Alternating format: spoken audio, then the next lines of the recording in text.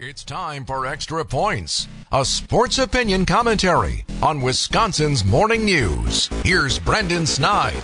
There's no doubt about it. Times in Titletown have certainly been better. And today, well, we're going to talk about it. After winning in Chicago to begin the season, it's safe to assume since then, things have tumbled downhill, especially on the offensive side of the ball. After putting up 38 points in week one, the scoring struggles, mainly in the first half, have been abysmal, with lots of blame and finger pointing at the first-year starter in Jordan Love. Look, I won't sit here and tell you that he's not to blame. He has obviously missed many throws and caused letdowns on his own accord, but the amount of blame towards his way, in my opinion, has been far too much. It's time we recognize that these young receivers have faced their own share of growing pains, often running the wrong route as seen on Sunday in Denver, missing key blocks, and being plagued by untimely injuries. The running game, on the other hand, has been no better. Aaron Jones has played in a few games, and his touches have been unimpactful. Outside of the Week 7 game in Denver, A.J. Dillon has been a shell of his former self. The play calling is something that can easily be questioned, and to his credit, head coach Matt LaFleur has owned some of that blame. The suboptimal play calls have been a factor, failing to fully maximize Love's abilities and relying too heavily on predictable schemes. The offensive line, which was once a strength of the Packers, especially going into this season,